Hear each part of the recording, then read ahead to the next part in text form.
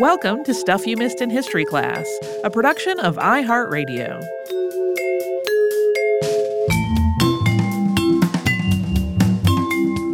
Hello and welcome to the podcast. I'm Holly Fry. And I'm Tracy V. Wilson. Okay, Tracy, that episode on swill milk was horrifying. Yeah. And, you know, listeners won't know unless we tell them. We recorded that in the same session as we're about to record this. They're spread out in the calendar. They're right together in the studio. Yeah, so I had mostly finished researching that one, and it was so depressing. I actually didn't turn it in the normal time I would, and I messaged you like, I cannot look at any more illustrations of abused cows tonight. Like I can't do it.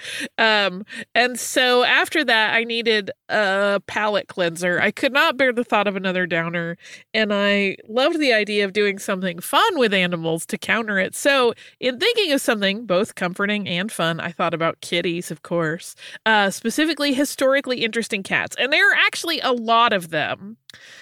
But I really wanted to keep it fairly upbeat in the ones I selected, so that is a promise I can make you. You can rest assured that all creatures, of course, pass on, but none of the cats in these stories meet a bad end.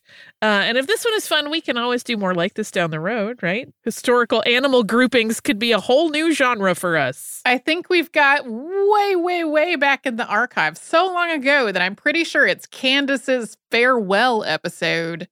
Historical pooches. They're dogs. I think that's Sarah's first episode. There are actually two historical war dogs. Mm-hmm. And I think the first one is Sarah's first episode where they do the adios to Candace. Yeah.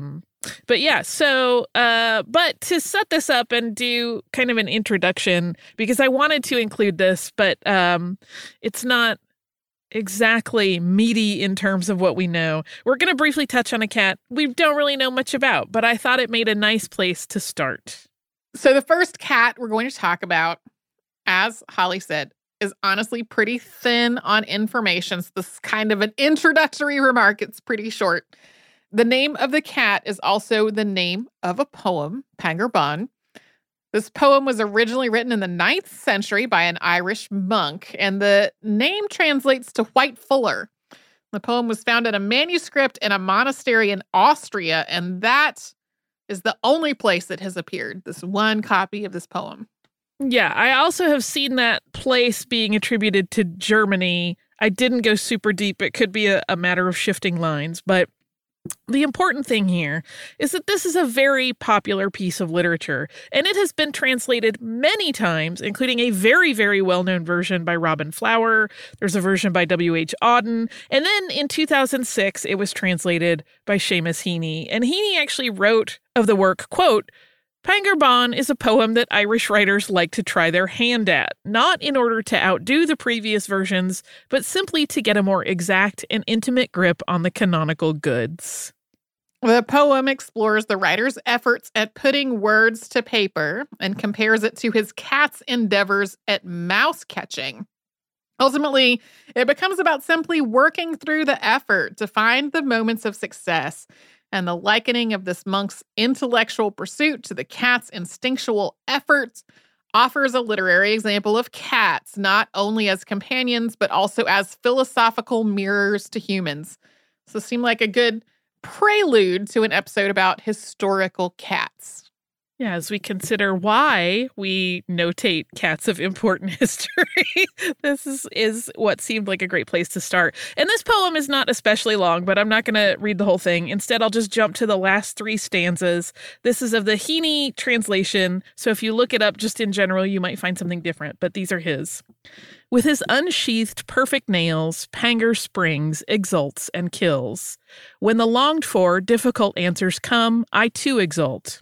So it goes, to each his own, no vying, no vexation, taking pleasure, taking pains, kindred spirits, veterans.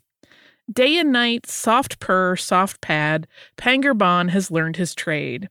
Day and night, my own hard work, solve the cruxes, makes a mark.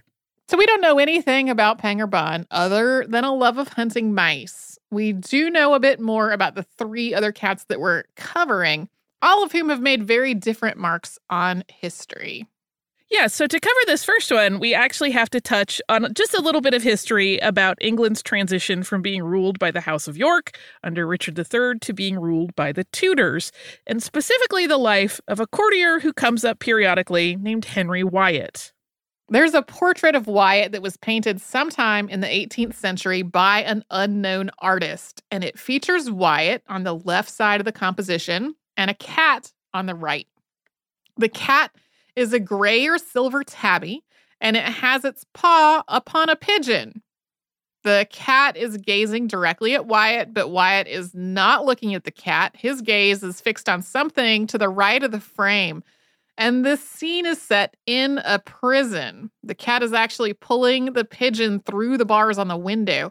And that cat, which is featured in other portraits of Wyatt as well, becomes in some ways central to the Wyatt family history. Henry Wyatt was the son of Richard Wyatt, a squire, and Richard's wife Margaret, who was an heir of William Bailiff. And Henry was born in 1460. We don't know a lot about his early years, but as a young man, he aligned himself with the Tudors, it appears, before they took the throne. He is believed by some to have participated in a revolt against King Richard III in 1483, and that revolt, known as Buckingham's Revolt and named for Henry Stafford, 2nd Duke of Buckingham, was backed by the exiled Tudors, but it was unsuccessful. Though it failed, the massive revolt, which included a small fleet of ships from Brittany, did destabilize Richard III's power. As for his involvement in the attempted overthrow of the king, Henry Wyatt is said to have been imprisoned by Richard III. The location for this is usually given as the Tower of London, but it's not entirely certain. Richard III historian Annette Carson notes that based on a letter written in April 1538 by Henry Wyatt's son, Thomas the Elder, he was more likely imprisoned in Scotland. We're going to come back to the specifics of this imprisonment, but after Richard III was killed at the Battle of Bosworth and King Henry VII took the throne, Henry Wyatt was freed from whichever prison it was that he was in. And from there, his fortune grew. He became keeper of Norwich Castle in 1485. Then he was made clerk of the King's Jewels in 1486.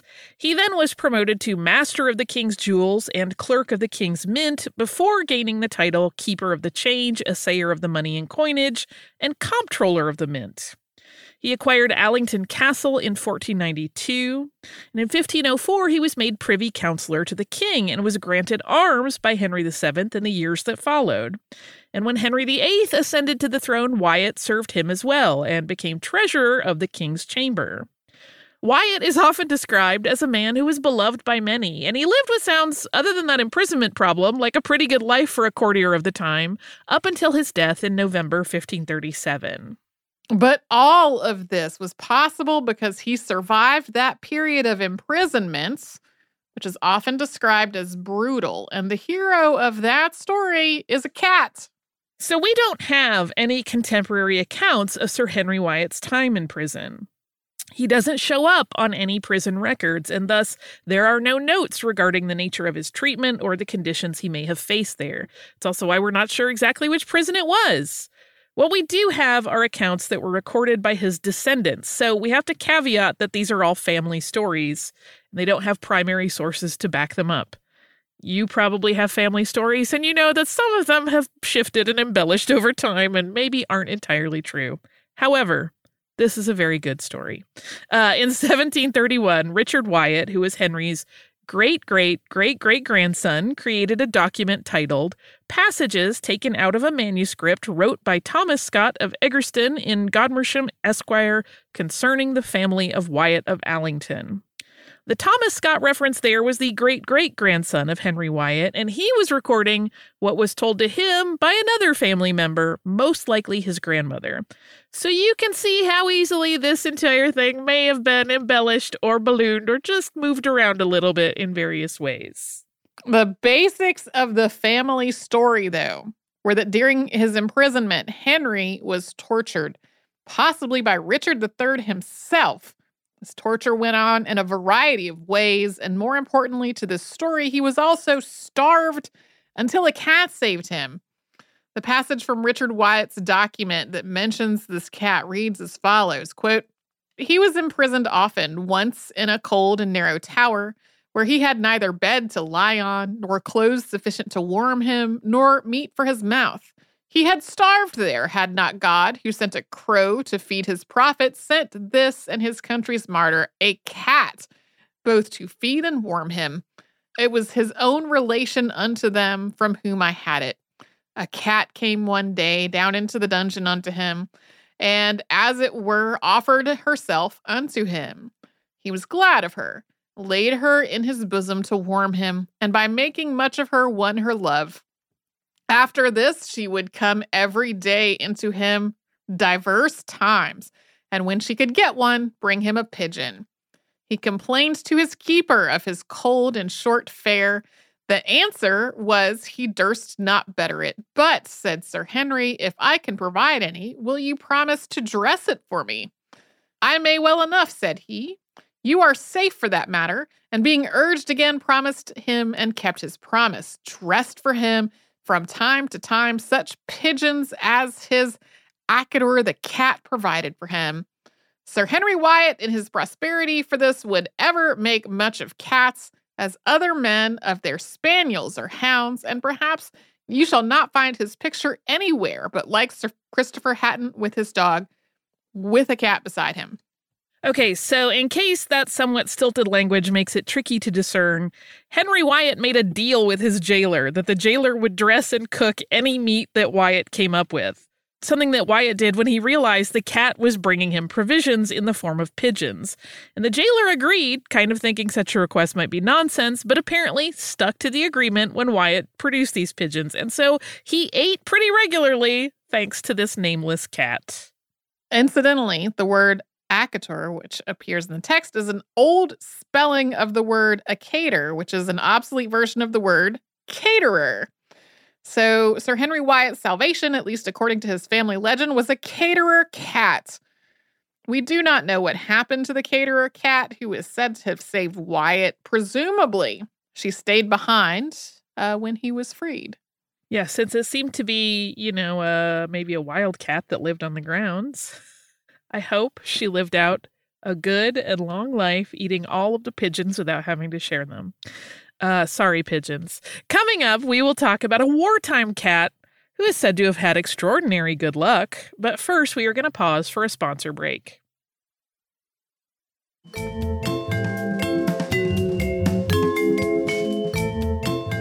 Some cats appear in history with several different names, really making the most of their 9 lives to take on various identities. That is the case with this World War II cat, although there are also some very real questions about whether these really were all the same cat. We'll talk about that at the end. And this story starts aboard the German battleship Bismarck.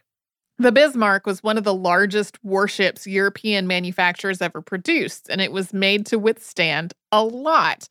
It was designed for the German Navy with armor as its primary attribute, and that was at the expense of speed and gunpowder. And when the Bismarck was first launched in February 1939, it was apparent to British forces that it was formidable. The Bismarck also had a sister ship, the Tirpitz, so the two of them made for this really daunting addition to the German fleet. When World War II officially started on September 1st, 1939, it was understood that the Bismarck was a key part of the Nazi naval effort. Yeah, it didn't have its first mission, though, for a while. In May of 1941, the Bismarck was part of Operation Rheineberg. It was sent, along with the heavy cruiser Prinz Eugen, into the North Atlantic to attack Allied convoys. The Bismarck was there to engage with the heavier escort ships. On May 24th, the Bismarck and Prinz Eugen engaged with the battlecruiser HMS Hood and the battleship Prince of Wales in what has come to be known as the Battle of the Denmark Strait. The Hood was sunk, and the Prince of Wales got 3 shell hits on the Bismarck, but the German ship managed to get away and limped toward occupied France. The British Navy tracked the Bismarck and continued to attack. On May 27th, the Bismarck sank in the North Atlantic. Of its 2,200-man crew, you will see anywhere from 114 to 118 listed as the number of survivors. That's obviously the very short version of the life of the Bismarck. But you'll notice we haven't mentioned a feline yet, and that is because the cat in question is said to have been found in the wreckage of the Bismarck, floating on a piece of debris. Was rescued by the HMS Cossack, a tribal-class destroyer that had been part of a group that was pursuing the Bismarck. This rescue was referenced by a famous portrait of the cat, which the crew called Oscar, sometimes with the German spelling of Oskar. British artist Georgina Shaw Baker did this. It's a pastel portrait with Oscar sitting adrift on a board, turning to look at the viewer. So according to the story, once aboard the Cossack, Oscar became part of that crew and thus switched sides in the war as well. For the next several months, he was the mascot for the Cossack, which ran primarily as an escort ship for convoys. Those are the very convoys that the Bismarck and other German ships had been attacking. On October 24th, 1941, the Cossack was escorting an Allied convoy from Gibraltar to Britain when it was torpedoed by a German U-boat. A section of the boat exploded and more than 100 crew members were killed. The rest of the crew transferred to another ship, the HMS Legion, with the intention that the still floating Cossack would be towed back to Gibraltar. But conditions made that impossible, and the Cossack actually sank 3 days after the torpedo strike on October 27th. But while Oscar had not transferred over to the Legion, his story goes on, he was rescued once again, clinging to floating debris, and then taken to Gibraltar with the rest of the surviving crew. At this point, his name changed to Unsinkable Sam for obvious reasons. Since Sam had a temperament that seemed to be well suited to life at sea at this point, he was soon part of another crew. This time aboard the HMS Ark Royal, which was an aircraft carrier that had actually been involved in the destruction of the Bismarck. The Ark Royal had a reputation for luck. It had narrowly avoided torpedo strikes a number of times, and it had actually even been falsely reported by the Germans as a successful hit, even when it was not. But once again, Sam found himself on a sinking ship. Less than 3 weeks after Unsinkable Sam went aboard the Ark Royal, it took a torpedo hit. That was on November 14th, 1941. One man died, but the rest of the crew and Unsinkable Sam survived. Sam was probably getting used to hanging onto debris and awaiting rescue, and that method worked once again. This time, he was described when he was plucked from the water as, quote, angry but quite unharmed. He was rescued by the HMS Legion. That was the same ship that had taken the survivors of the Cossack aboard when it was hit. Whether it was because he was considered unlucky at this point, or whether officials just thought this poor cat had had enough, Sam was retired from service at sea after the Ark Royal's demise. He was given a new job, though. He was a mouser in the governor of Gibraltar's office complex. He did not stay there permanently, though. He eventually landed in Ireland, where he became the mascot and companion at a home for retired sailors in Belfast. Sam allegedly lived there until he died of natural causes and old age in 1955, and that would have meant all of those sinking and survival adventures had happened when he was really a very young cat. Yeah, that that he would have been, if he was a newborn then, he would have been 14, which is, old for a cat, not ancient, but, mature. And he was an adult cat when they first found him, so that makes him at least 15, surely, and probably a little older. You might be thinking all of this seems really hard to believe. Cat plucked out of the ocean thrice aboard a piece of debris, and there have absolutely been questions about Unsinkable Sam's story over the years. The Bismarck portion of the story in particular is not well documented. None of the survivor accounts ever mention a cat, but that also would likely have been a trivial enough matter that it might not have come up. Additionally, while there is no official paperwork on record of the Bismarck having a cat on board, there has certainly been speculation over the years that one of the German sailors snuck him on, or simply that he had managed to get aboard while the ship was in dock. There's also a problem with the Bismarck segment of the story because photos that have been used as images of Oscar/Unsinkable Sam, some of those images are clearly not the same cat. One is a tabby, but the photo is black and white, so the colors aren't obvious. Baker's portrait is clearly a black and white tuxedo cat, and all the other photos of Oscar/Unsinkable Sam are also black and white tuxedos. It's a little unclear where that tabby photo originated, so it's impossible to know if something just got mixed up somewhere along the line, or if two different cat stories got commingled into sailors' stories over the years, or maybe if there's some other explanation. Oh, but the tuxedo cat images also come with some problems. There is a particular photo that you will often see in articles about Unsinkable Sam, and it is a black and white tuxedo. But that cat has a tag on his collar that clearly reads HMS Amethyst 1949. Now, the Amethyst did have a tuxedo cat that was the ship's mascot in 1949. That's, of course, 8 years after all of this Sam business. That cat's name was Simon, though. If you do an online search for Unsinkable Sam, you'll realize that it quickly becomes tricky to figure out what pictures of a tuxedo cat might be Sam and which might be Simon. There are a lot of pictures of tuxedos with British sailors, and they look a lot alike. Although if you really, really look closely at them, you might be able to make out a subtle difference in the color demarcation in their faces, but they are very similar. I even saw one picture that was attributed to Unsinkable Sam that looks like it might be a longer-haired cat than either of them, and it might have slightly more black on its face than either of them had. So it becomes very, very tricky, this Sam story. And that portrait by Georgina Shaw Baker has slightly different facial markings than either Sam or Simon. That could just be a matter of artistic license, though. That artwork is in the collection of the National Maritime Museum in Greenwich. It's currently not on display, though, so there's no real hard evidence of the seeming miracle cat that survived 3 different ship sinkings during wartime.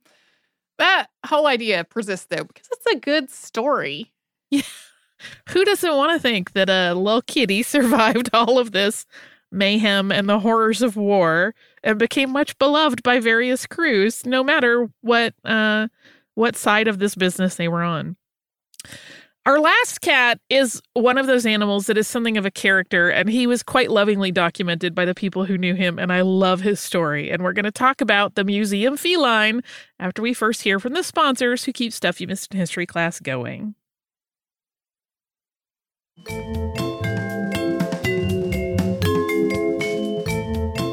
Our next historical cat will appeal to listeners who, like me, have a soft spot for cantankerous animals. This is about Mike the cat, who guarded the British Museum from dogs and other menaces for 2 decades. The story of Mike the cat starts with another cat called Black Jack, who was described as black with, quote, a white shirt front and paws. So another tuxedo. I know some folks who love tuxedos the best of all cats, so it doesn't really surprise me. But I think we know some of the same people who love tuxedos the best of all cats. So Black Jack often visited the Department of Printed Books at the museum and was friendly with everyone. But then one day in 1908, he got shut into the reading room and tore up the bindings of some of the books while sharpening his claws. Naturally, he was no longer welcome. One of the staff had been tasked with getting rid of him, but Black Jack was nowhere to be found. He had actually been rescued by the staff, was being fed elsewhere. Official reports, though, were that he had disappeared and was presumed to have died. But Black Jack, like a phoenix, rose from the ashes. Black Jack reappeared not long after all of this. Several weeks had gone by, carrying a kitten, which he brought to a staff member of the museum. Fittingly, the keeper of Egyptian antiquities, who, it's often referenced, normally cared for mummified cats. Yes, you may be wondering, I wondered too, if Black Jack wasn't a lady cat who vanished to have kittens and then brought one back to a place she knew was safe. But there is no real discussion on that point in the documentation I found. That kitten that Black Jack brought back was named Mike, and Mike was welcomed and taken care of, and Black Jack also stuck around. And as Mike got older, he started to stroll around the grounds of the British Museum, and he became pretty good friends with the gatekeepers. Mike lived what sounds like a pretty fun life for a cat. He would catch pigeons and bring them home, although he did not seem interested in eating them. The housekeepers would then rescue these dazed birds and nurse them back to health and set them free again. And during visits to the museum, he was given scraps by the waitresses who worked in the cafe there.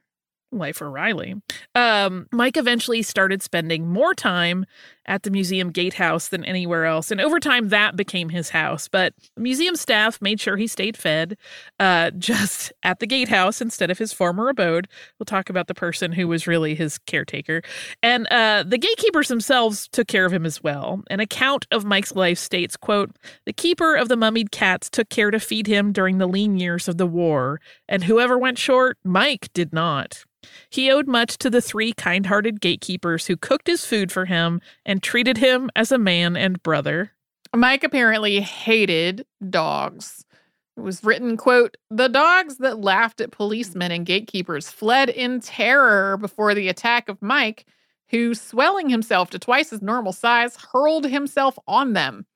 So whereas Blackjack seemed friendly with almost everyone, Mike was a little pickier in who could interact with him. Apparently, he liked the company of men over women and was said to have ripped up many ladies' gloves when they tried to pet him. Cantankerous cat. As many cantankerous cats, Mike lived a very long life.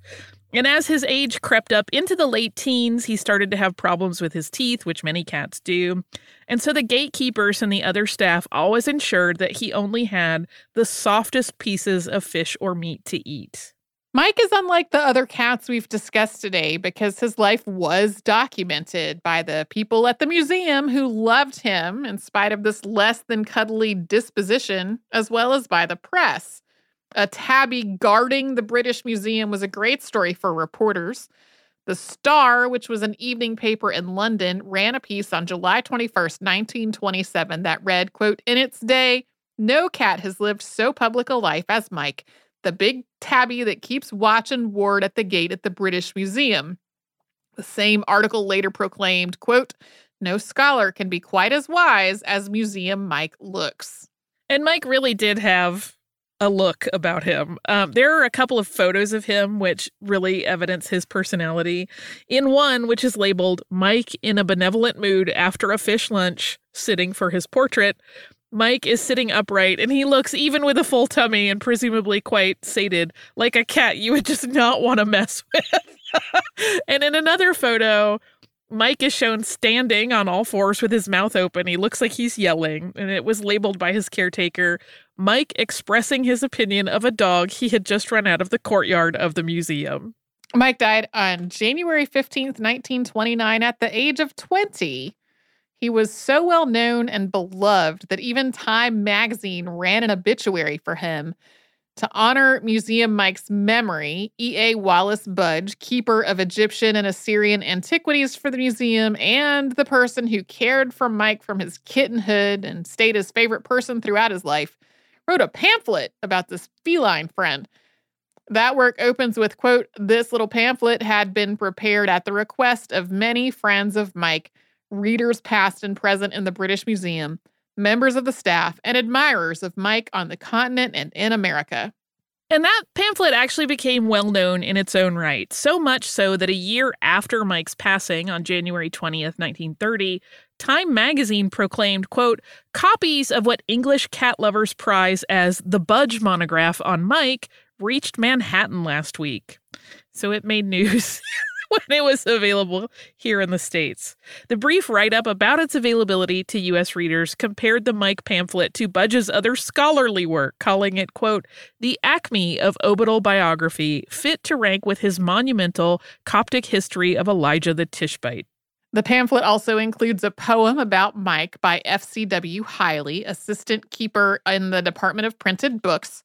It's quite a long poem, so we won't read the whole thing, but we have 2 excerpts which paint a vivid picture of the tabby Mike. The first reads, "He'd sit and sun himself sedately. No sphinx or sekhmet looked more stately. He cared not in the very least for human being, bird, or beast. He let the pigeons eat their fill, nor even one was known to kill, but scared them, if they strayed too nigh, by the sole terror of his eye." Hiley also includes 4 lines in the poem about how Mike bit him once. And that he probably deserved it for bothering him. He also goes on about how Mike really, really, truly loved Sir Ernest Budge, who seemed to have a magical effect on this surly feline. And the final lines of the poem, I was reading this poem and I was like in tears because clearly like so many people love this cat. But then I read the final lines and I started laughing so loud. My husband ran upstairs to see if I was okay. And they read, "Oh, Mike, farewell. We all regret you, although you would not let us pet you. Of cats, the wisest, oldest, best cat. This be your motto, Requiescat." So the British Museum marked the 50th anniversary of Mike's death with another pamphlet, which was a modernized and abridged one with cartoon illustrations. They titled it Mike the Cat, A Jubilee Reminiscence. Yeah, both of those pamphlets are available online.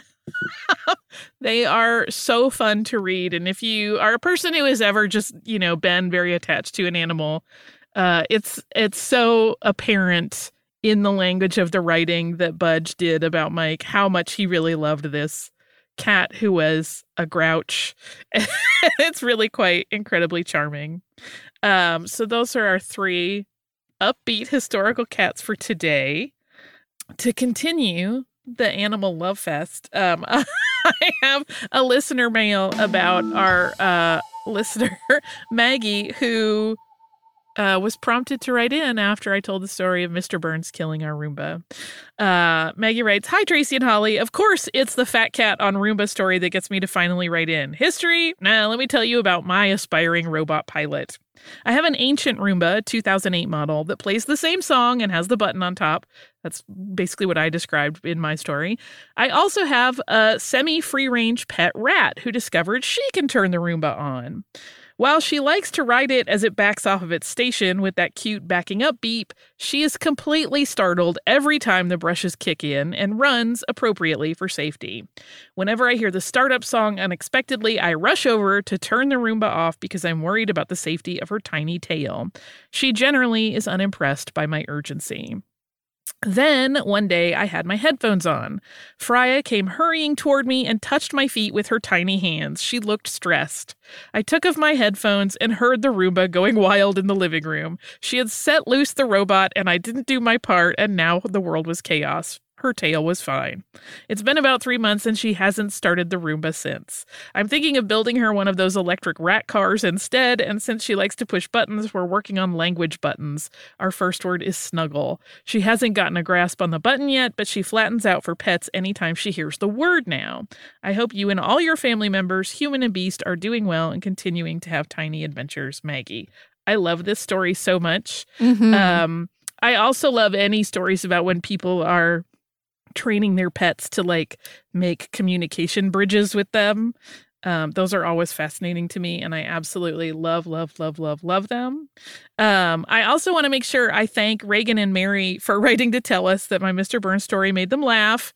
As I mentioned, Mr. Burns left us earlier this year. It's something I have really struggled with to a ridiculous degree by some people's standards, I'm sure. So it makes me happy that he, who is a punchline cat, continues to make people laugh because he was a very ugly cat that I thought was beautiful. I mean, a fat, dirty-looking Devon Rex, Mr. Burns. So that delighted me, and I'm glad that is his legacy, to make people giggle still.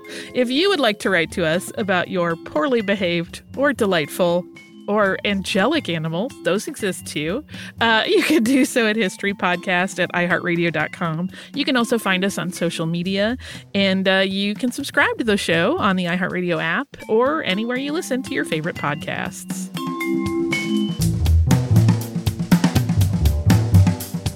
Stuff You Missed in History Class is a production of iHeartRadio. For more podcasts from iHeartRadio, visit the iHeartRadio app, Apple Podcasts, or wherever you listen to your favorite shows.